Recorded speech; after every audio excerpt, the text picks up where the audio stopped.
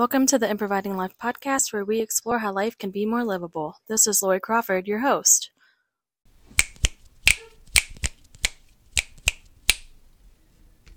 Today we're starting a new series, or segment rather, that I'm calling Lori Robin Rambles. It's been on my mind for really since the podcast began, but I just hadn't done it.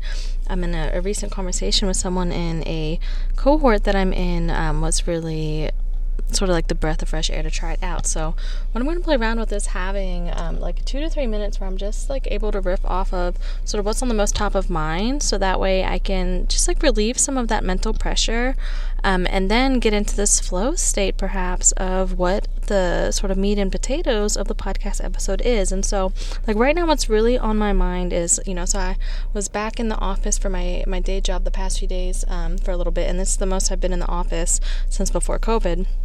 Right, and so there's just this like noticing of how so many other people's like experience is sort of like back to normal, and quote quote normal meaning like what their life was like before COVID, right? So like really going right back to prioritizing like productivity and being in this place of work, and just noticing how viscerally that doesn't feel like where I'm at, right? So like I don't ever want to go back to what that normal felt like. And so just really like feeling this bodily sensation of just like relief that the hour training I was facilitating was over each day, of just like, okay, like I don't need or want to be in this office setting anymore. Like I did my hour for the day, and that's like way more than enough. And just noticing that, right, and trying not to judge that, and noticing how everyone else seemed to be, like really enjoying, being in that sort of office setting or group atmosphere or whatever it is. And so I just have this curiosity too of like what ways we have or don't have to sort of check in, and like, and understanding the privilege that I have of being able to do my work from home, right? And so, the fact that it just feels off for me simply because it isn't something that I've had to do, meaning like I haven't had to be in office in that way this whole time. And so I'm just at this point of like real curiosity of just, can I listen to my body? Can those cues be enough of a confirmation that really telling my boss like I have to work from home was the right thing for me? And after years of sharing that out, but not having the sole benefit that I've the reality of a pandemic has brought is that, for a period of time, everyone had to be out of office. That really then gave me a place to be modeling, like, hey, I do function well outside of the office. So that is my Lori Robin Ramble segment for today. All right, so today's episode, is really going to be furthering this conversation or idea of like our relationship with our body, right? So in my ramble, I was saying that I had just this visceral experience with my body of just being like, okay, cool, it's time to go, bye, and like running out of the office. And what's so funny for the transparency is I'm in my car in the parking lot outside of the office recording this episode because I just checked in with Nate. He's watching Mercury, and like she's asleep on him. So I know if I were to drive home, right, and then like need to be recording this when I get home, I'd either be waking her up when I go, or like I just wouldn't have time. And I'm already a few days beyond when I'd wanted to record an episode. So really giving myself this permission to play around with this idea. So I packed up my laptop and the microphone this morning when I left, and just had this nudge of like, I'm going to try to record while I'm out. And so I'm recording from the parking lot, right? And that's feeling okay with my body, right? Things are flowing out. I don't feel like I'm it's like struggling to get this out. So just like allowing this bodily nudge that I had to be enough, right? And so, this episode is a sort of a breakout point from our last episode with Dr. Alexis Edwards. And one of the topics that came in that episode was, this realization for me of how our body relationship, like many of our other relationships, isn't one-sided, right? We often, our reality is that most of our relationships are one-sided, where someone's giving everything, someone's taking everything. And just realizing that that's how we're taught to be in relationship with our body, right? Our body just needs to do what we tell it to. And it's this place of control from our mind. But in fact, our body relationship isn't one-sided. And the fact that we've been operating sort of against the grain of what feels more natural for our body I'm just curious on how that impacts our quality of life, or just like how we're experiencing reality. Like, how is adulting really weighing on us? And so I wanted to share out 3 signs that you're in a one-sided relationship with your body.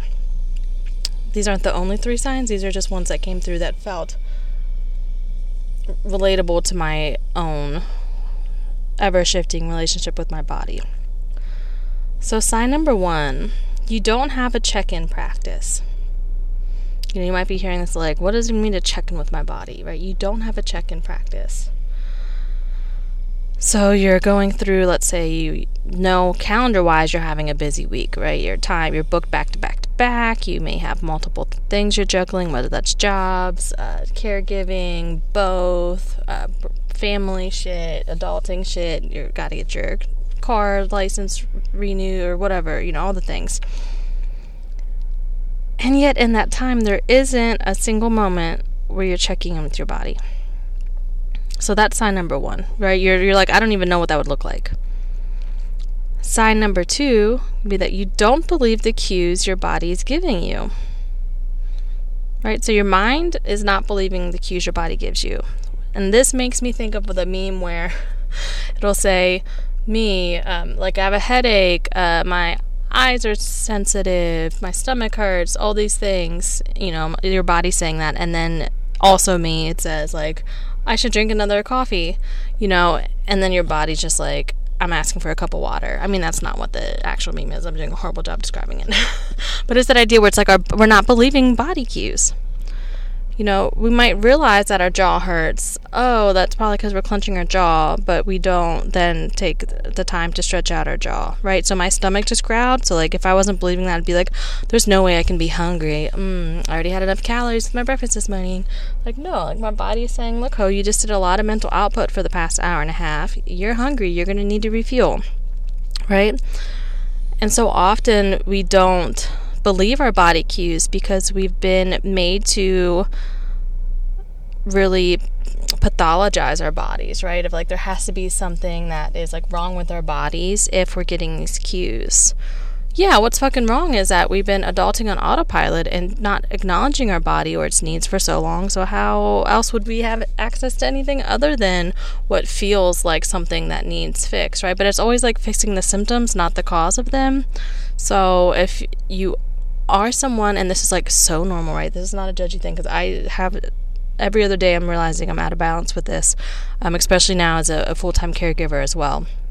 It's like we don't believe the cues our body gives, and what happens over time is our body will stop giving those cues because we haven't been listening, right? And so the third sign is that we're at this place of like overscheduling ourselves to intentionally drown out our cues or disconnect with our body.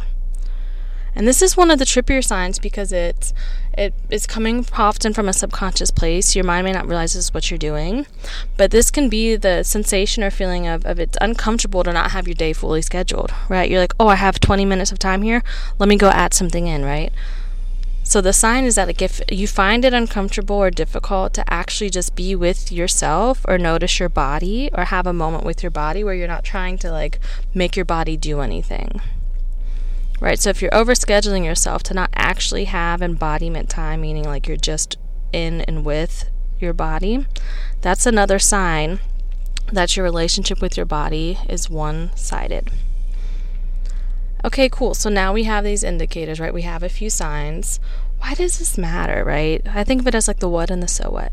The so what of this is if we're experiencing life with a one-sided relationship with our body, it's really this sensation of like not only are we pushing a boulder up a mountain, but we're also in roller skates, right? It's just life is already hard, and there's these ways that we're making it even harder for ourselves. And I'm the queen of making things harder than they need to be. And so when we're able to shift to having a more symbiotic or mutual or two-sided relationship with our body, what that might look like is literally looking at these 3 signs and sort of reverse engineering them. Can I create a check-in practice with my body? And in my course, Yes and Yesterday, that is what that basis is. It's creating a series of check-in practices. So, to give you a sneak peek of that, I start my day with checking in and asking, what does my body need? So I'm physically scanning and checking, what does it need? Oftentimes, especially because I'm sleeping and, breastfeeding, I have a baby, like, it's usually something with my neck being stiff, my shoulders, like I've been in a weird position for days on end. So it's usually a small movement practice of just like yes-anding it and being like, you know what, I'm feeling this discomfort, here's a way I can shift that. And attending to my body in that way. For a second sign, when you don't believe the cue's given, shifting that from sort of that situationship to being in relationship with your body can look like getting curious about that cue. Oh, I noticed my stomach growling. Oh shit, it's 1 p.m. I haven't eaten since 9 a.m. Wow, I really see how I haven't eaten enough recently. And getting curious, right? Creating that space to and again, this doesn't mean you have to believe every single body cue, right? Because that can overwhelm your system. If you're not able to create any distance between them, sometimes you just need that space. But if we can invite in curiosity of, can I sense and notice this cue is happening? And if it is happening, what might that be conveying to me? How can I check in with myself in that way? And thirdly, if you're someone who's already, prone to overscheduling yourself, why not schedule in a time that is specifically for you and your body? This can be something like an alarm on your phone that goes off at, noon every single day. I have one at 9 a.m. that, just says breathe into your body. Because even if I'm not up at 9 a.m., when I wake up, and, I am someone who unfortunately, checks my phone as soon as I wake up to look to see if what messages I have. I'll see that, right? So it's that prompt still finds me whenever I'm waking up. And then that third practice, right, of scheduling in time for my body helps reinforce the first part, that first practice of having that check-in practice. Because then if my mind doesn't immediately go to ask, what does my body need? Seeing that note on my phone of taking a breath, that then supports me because that reminds me, oh yeah, let me check with my body. What else do I need beyond the breath? Right? So it's these small shifts that help me have a more mutual relationship with my body that isn't one-sided. And what I personally notice over time is from these shifts is that I'm not getting to this point of overload, that I speak about often. I'm not getting to that point so frequently, right? I'm able to notice, like, oh, you know what? Like, I have survived off of cookies in my postpartum experience. It is what it is. It's something about the texture of them. It's really fast to grab. I know that. And also, I can really tell that my system just gets sluggish when I'm not also making sure I'm eating other things. So and I've had to shift my diet a lot for allergens to take better care of Mercury. And also noticing that means my body's going through a lot of shifts. So, that what that can look like to give sort of a model of a practice of checking in, of being like, okay, I'm hungry right now, checking in. What does it feel like I want to eat, right? Do I already have a headache, so I probably have had too much sugar today? So I need something that feels more nutritional in my body. So that's usually I ask, like, what colors of the rainbow can I eat? Okay, I can grab some sweet potato. I have some basil and pea pesto. I can add that in for some color. Oh, there's a salsa that I want. Okay, cool. And now I'm going to go ahead and add some black beans, right? So like I'm sort of having this check-in practice. So I'm first acknowledging the body cues. Okay, I'm hungry, I'm curious, I'm checking what might I want to eat. Okay, I've had a lot of sugar. I can tell I have a headache. Maybe I want something that's more grounding in my body. And then being able to have a moment where I'm like, at least my first few bites, I'm trying to really notice, how does this feel while I eat it? Like, I'm a very texture-based eater, so I might say, oh, this feels delicious. Like, I think food reviewers say, like, it has a good mouthfeel, right? So I'm in that moment, and that's where Mercury might be asking for my spoon or, like, curious about my food, but, like, those are the moments where I, like, just hold her somewhere where she's safe. I close my eyes. I let myself have those few bites. And in that moment, I'm really like having that mini scheduled in time of being able to be with my body of like, yeah. Or being like, no, this meal combination absolutely sucked ass. So now I know next time that's not what I want, right? And so I was really hoping that like this way of sort of like, pointing out signs that we aren't in relationship with our body in a way that feels respectful of our body can also just be this huge wide open door, like platform to get curious on how we can shift in to having a different relationship, right? How can we practice non-judgment of just observing like, oh yeah, I've been kind of in this place of mentally telling my body what it should be doing, and knowing like that message came from somewhere. You didn't think that yourself. And also, what does it look like to have these more tangible small practices? And then this curiosity of, over time, how does that shift? How does life become more livable? Doobie doobie doop boop boop boop doop doop sounds. We got sounds. All right, everybody. Thank you so much. I apparently wanted to do a lot of melodic transition sounds from the car. I am noticing cue that I have to poop, sharing that out. So my body's like, yes, we were literally shifting energy, and now you have to go. You were talking about food. You need to eat. We're getting ready for this lunch, so I'm going to go ahead and leave you with this. Maybe for some of you, overshare. I think it's just great to normalize the human experience, which includes bodily functions. But I hope that this episode finds you with the fullest amount of love and liveliness that I can share out with you. And as always, have a razzle-dazzle day. And if that's not accessible, you can put an F on front and have a frazzle-dazzle day. And if you're interested in learning more about the Yes and Yesterday embodiment course, I will have that linked in the show notes. The quick and dirty of it, actually the quick and shiny, squeaky empowerment bit of it, is that it is a way to formulate really simple, easily to implement practices of really being able to check in with yourself and start shifting the weight of your day as it's happening, so that way you're not carrying in the full load into the next day, right? Because it's the idea that every today becomes a yesterday eventually. So what happens if we're able to start processing life as it's lifing, and then do we, have that room to wake up with a little bit more capacity the next day? What if, when we're checking in our bodies when we wake up, there isn't as much shit to shift around because we've been doing these little bite-sized chunks throughout the day? So more details are in the links in the show note, and I appreciate you so much. Until next time.